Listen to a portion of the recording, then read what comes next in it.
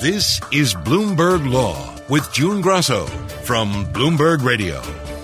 It sounded more like a meeting of grammarians or English teachers rather than oral arguments at the Supreme Court. Here are Justices Neil Gorsuch, Elena Kagan, and Chief Justice John Roberts. On what basis is this sentence grammatical? I think it's so awkward I'd anticipate you'd rewrite it if it were given to you. When we look at the adverbial phrase, there's nothing to indicate in the statute that it modifies only one of the verbs. The reading that you're asking us to adopt is in fact ungrammatical, that you have two verbs, store and produce. They have a shared direct object, numbers to be called, and then a modifier following all of that. I mean, the drafters here weren't following the rule of redondo singulus or diagramming these sentences. So why should we focus on syntax to the extent that I think both parties do? At issue is a lawsuit accusing Facebook of repeatedly sending unwanted text messages, and the justices struggle to make sense of the law banning robocalls and robotext to cell phones, the 1991 Telephone Consumer Protection Act that was enacted long before Facebook existed or cell phones were so pervasive in our society, with some justices, like Clarence Thomas, suggesting the law is obsolete.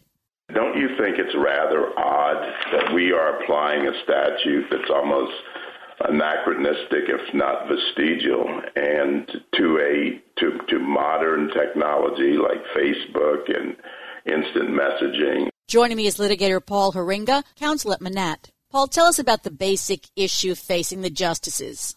Well, the issue boils down to the placement of a comma, to put it in the simplest terms. In the Telephone Consumer Protection Act, or the TCPA, there's a definition of an automatic telephone dialing system, and it's defined as equipment which has the capacity to store or produce telephone numbers to be called, comma, using a random or sequential number generator, and to dial such numbers. And the issue is whether that comma, the random or sequential number generator, relates to the word store or also modifies the word produce. So we have a grammatical debate. Is it going to be purely a grammatical question for the justices? Well, it's difficult to predict how the Supreme Court is ever going to come out on any particular issue. I don't know necessarily if it's going to come down to a grammatical issue. One of the fundamental tenets of statutory construction is to come up with the plain meaning, to look at comma placement and things like that when things get a little bit more complex, and not necessarily look into the statutory history. But when you look at the statute, because the way it's worded, they may look at the plain meaning, they may look at, the legislative history, and there were some indications that they're going to consider, I don't think necessarily the Supreme Court's going to do this, but, whether the statute's just obsolete based on current technology. So there's a lot of factors I think they're come into, and I don't think it's really going to come down in the end to whether that comma is in the right place. There are a lot of textualists on the court. Will that make a difference? Yes, to a degree. I think that that's what the focus has been on. The circuit courts that have dealt with it have really focused on the textual language and how it's constructed. So there's a possibility that's going to play a factor. How heavy of a factor? I'm not sure. Everyone seems to agree on the court that quote-unquote robocalls, as they're more commonly called, are problematic. So I think that they may be also looking at bigger pictures and not just focusing on the text at the end of the day. Was there any consideration made to privacy concerns of people getting these texts? Yes, there was some consideration. I mean, the Chief Justice definitely brought it up. Justice Kavanaugh brought it up. But they weren't really focusing on, the arguments didn't really focus on the privacy aspect. The plaintiffs did, that, this is a huge privacy concern and things like that. But my impression was it wasn't really the primary focus of the argument. Let's go back for a second and just describe what the case is about. Sure. Well, the Telephone Consumer Protection Act, basically there's a civil provision that allows for $500 per call that is made without consent using an ATDS, more commonly an auto dialer or an automatic telephone dialing system. The plaintiff, Do Good, is alleged to have received text messages, not traditional phone calls, text messages are within the scope of the TCPA widely considered, although, interestingly enough, Justice Thomas questioned that issue. But really the issue boils down to consent. Did the plaintiff receive these text messages from Facebook without his consent using an automatic telephone dialing system? Under the TCPA, there are statutory damages at $500 per call or text message, and that's what's alleged here, that he didn't consent to receiving the calls, this case text messages, and therefore is entitled to statutory damages. I've been talking to Paul Haringa, counsel at Manat, about the Supreme Court arguments in a lawsuit accusing Facebook of repeatedly sending unwanted text messages. The justices struggled to make sense of the 1991 Telephone Consumer Protection Act that was enacted long before Facebook existed or cell phones were so pervasive in our society. And some of the justices expressed concern about whether a broad interpretation of the law would put all cell phone users at risk of being sued. Here are Justices Sonia Sotomayor, Stephen Breyer, and Neil Gorsuch. Counsel, if we rule your way, the logical consequence is that every cell phone owner would be subject to the harsh criminal and civil penalties of the CPA. Could you give me a reason, other than that it hasn't happened yet, for why Congress would have intended that? If we take your friend, your opponent's definition, then it would be unlawful for a person to use a cell phone, I guess, that stores numbers, like an emergency hospital number, to make a call to the emergency line of the hospital. But even at the time of the statute's adoption, there were phones that captured numbers that had been dialed, and you could press redial. Why wouldn't, and that was common even in the 1990s, I believe, certainly a lot earlier than cell phones. Why wouldn't this statute make a criminal of us all? Do you think that some of the justices' concerns that the plaintiff's interpretation of the statute would put average cell phone users at risk of being sued, is that plausible or beyond plausibility? I don't think it's necessarily way out there. That's something that has been a concern since day one. This case stems from a Ninth Circuit decision that basically said that it's just storing and dialing numbers. Whether a random or sequential number generator is used is secondary. If that happened, of course, it's an auto dialer, but to store numbers and to dial them automatically, well, that's what a cell phone does. I mean, my iPhone can text everybody in my address book automatically in one shot. I type the text message and send it out. It's a possibility. Whether that would actually be a practical application, that's what's questionable. Yes, the way you read the statute, I would think that a cell phone would be, if it is given the plaintiff's very broad definition as advocated in the oral argument, that a cell phone could be within the scope. I'd really be skeptical whether a jury or a judge would apply it that way, because the word automatic is not in it, but there's some question of the amount of human intervention involved to dial such numbers. And, there's a fair amount of human intervention on your cell phone.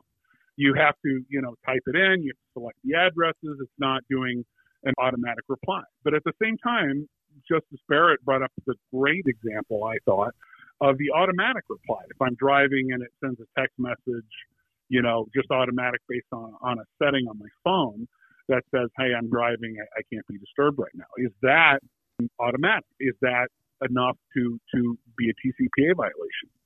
And my question is, well, is it marketing? Because when it comes down to it, the type of consent that you need varies based on the subject matter. And I'm just not convinced that a jury necessarily would apply it that way, but it is possible that it would fall within the scope. It did seem like several of the justices were leaning toward Facebook's interpretation. Justice Breyer even told Facebook's lawyer that he had a pretty strong case on the consequences and purposes of the law. It's difficult to I don't think there's necessarily going to be a split, where it's going to come down 5-4, but maybe if it's an opinion. It's a close call. I mean, the Barr opinion wasn't that close of a call.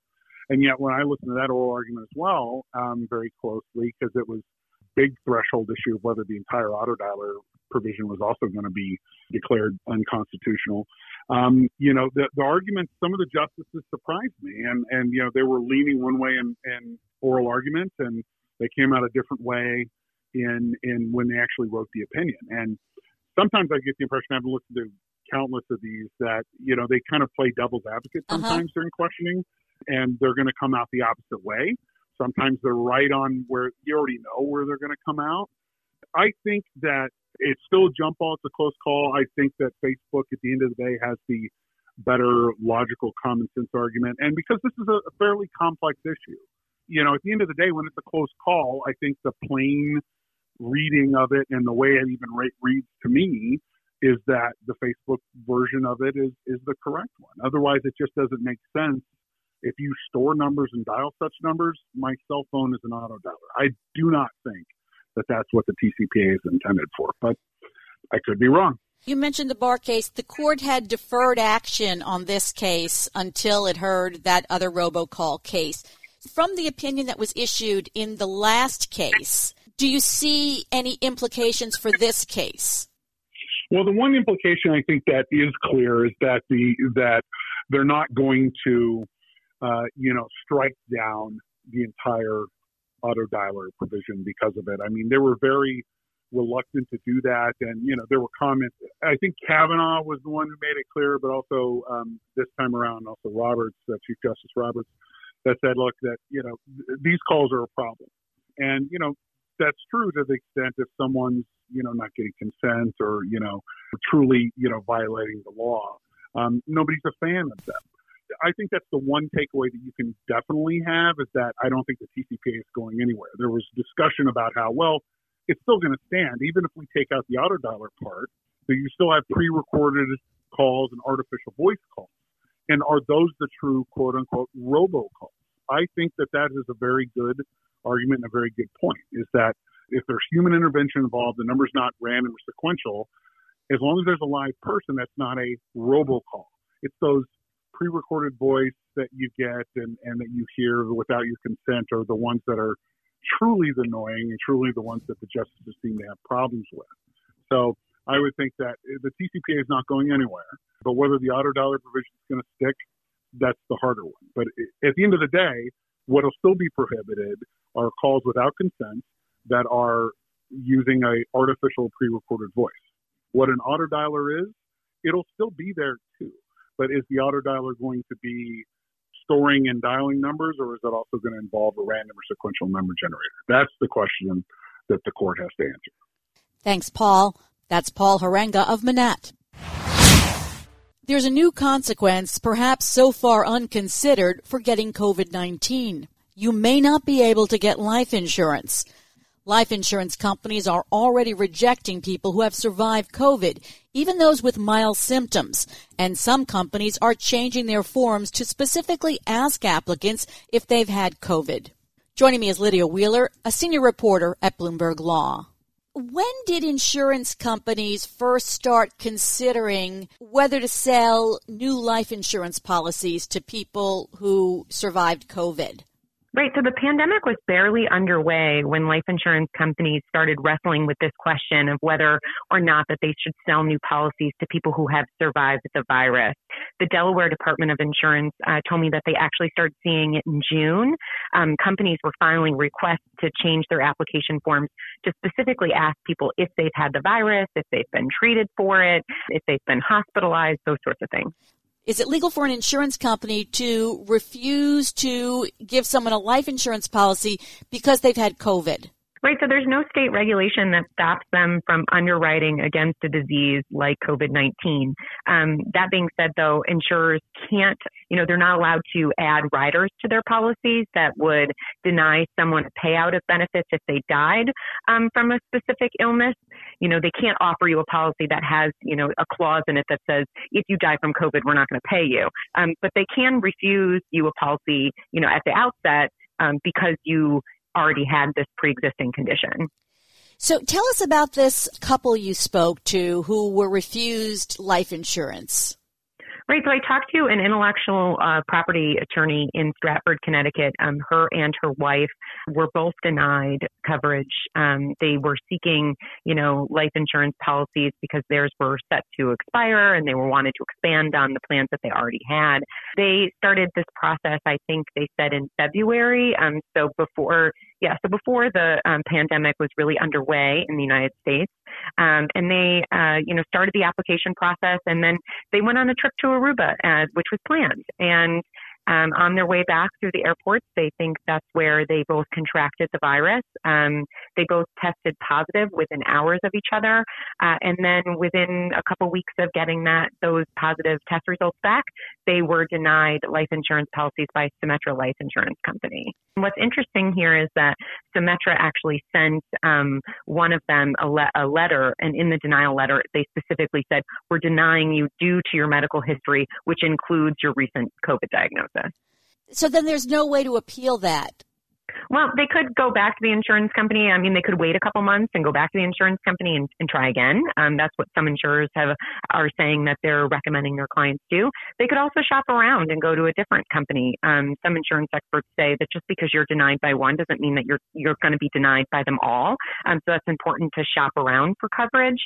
But there's no way, after Symetra makes their decision, kind of their hands are tied. That's what Symetra has decided. And, insurance companies have a lot of control in this situation.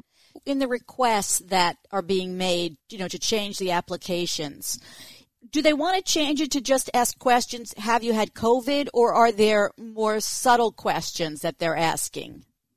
Right. So some of them actually said if you've had a positive diagnosis, but you have to keep in mind that not everybody who has had COVID has actually gone and gotten tested, just because there's still an issue with testing in the United States. It's hard to go and find a test and be able to get tested. So the application forms are asking questions like, have you been treated for symptoms of a sore throat or runny nose, fatigue, those things, like the stuff that are the symptoms of COVID. They actually ask if you've been hospitalized and if so, for how long. And in some cases, they're asking if you've traveled and when was the last time you went out of the country. And they're also asking if you've been advised by a medical professional to quarantine for a certain number of days and if you've been exposed to the virus. Are there any metrics that insurance companies can use to figure out who might be affected by COVID long term, or are they just sort of in the dark, and that's why some are doing this all or nothing? That's right. So, insurance companies are really in the dark here. They rely on mortality data when deciding whether to insure someone or not. And there's still a lot we don't know about COVID-19. Some people, even those who were asymptomatic or maybe just had a mild case, have shown that they have damage to their heart, their lung, their kidneys. And it's not clear yet, from medical professionals if that damage is going to be long term. So insurance companies really don't know if you've had COVID-19, what your mortality risk looks like. And that's, they need that data in order to figure out whether or not that you're someone who's worth insuring or not. And so without that data, they're kind of left guessing. And the trouble with guessing is that they could get it wrong and they could deny someone a policy who, has a long life ahead of them. Or they could give someone a policy who dies relatively early in life, and then they may be forced to pay out, a lot of claims 20 to 30 years down the road.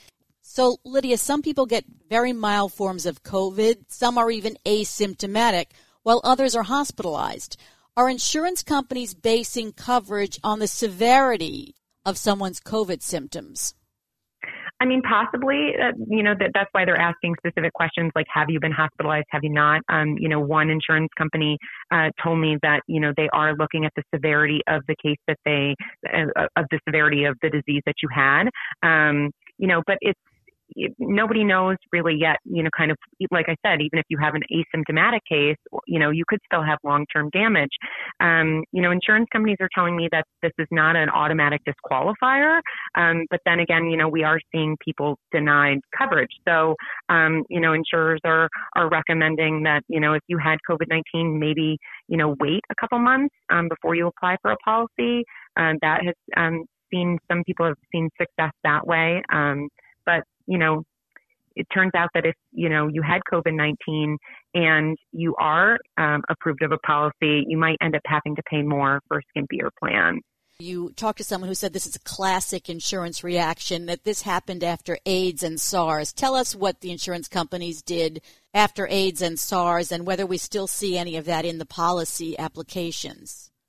Right. So my sources are telling me that, insurance companies are scared here, and that they reacted similarly, like you said, after the AIDS epidemic in the 80s and the SARS outbreak in the early 2000s.